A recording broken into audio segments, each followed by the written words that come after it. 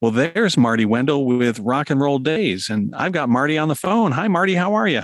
Good, Chris. How are you? Good. Hey, Marty, I saw that you're going to be playing your last full band show of the year over at the Depot at Argyle Brewing on Saturday night, the 8th. Yes, we're really looking forward to that. We've really enjoyed that venue.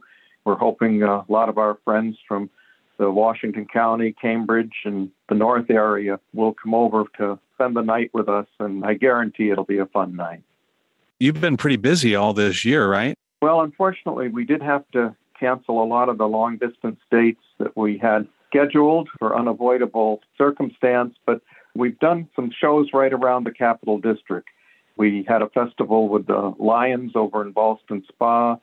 We had the Protones, the Bluebillies, and us. Then the Bluebillies and us, we did a Roots Rockabilly show at Cafe Lena. So that was very good. And then in the fall, I did an acoustic show at the Moon and River in Schenectady, and we're going to do another one at Eden Cafe the 21st. So those are a little bit different shows than the full band shows.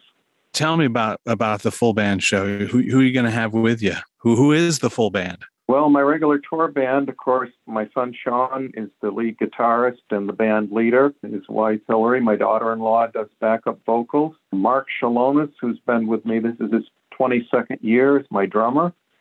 Keith Woodard plays keys, and Maurice Dowell on bass. We have a good crew. Imagine, the reception to your latest album, Risky Business, has been pretty good, right? Oh, been very exciting, very exciting. Having people in the business responding to it as well as people that just enjoy the music. It's been very affirming to us, I guess we might say. What would you say is next for you, Marty? Are you working on some more music? Actually, two things are going to be coming out. At some point, Simply 21 is going to do a 2-volume album called The Early Years, and it's going to include some of my early singles, what they've been able to try to restore to some semblance of audio. Then a lost album. This was something I recorded when I was 27. It was the time they were switching over to 8-track cartridges. I know some people won't even know what that is. And they did a limited run with 8 tracks, and then it all went away. And, I forgot basically about it. But the original producer had preserved the master in mint condition. We're going to be able to actually unearth the lost album. Oh, wow. Will you think that these things are going to be maybe coming out in 23? We're hoping 2022, but if not, it probably would be early 23. And we're working on a new album that's going to be called View from the Rumble Seat. This is going to be some new material. We're looking forward to hopefully doing the tracking on that in December if all goes well. Oh, that sounds great. So I'm talking with Marty Wendell, his latest record called Risky Business out there, and he's got a great catalog of stuff. And it sounds like we're going to get a couple of things from back in that catalog this year, which would be great.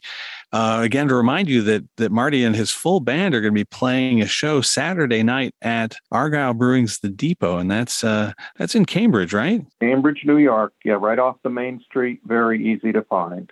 You love playing at the Depot, right? Tell me why that place is so special.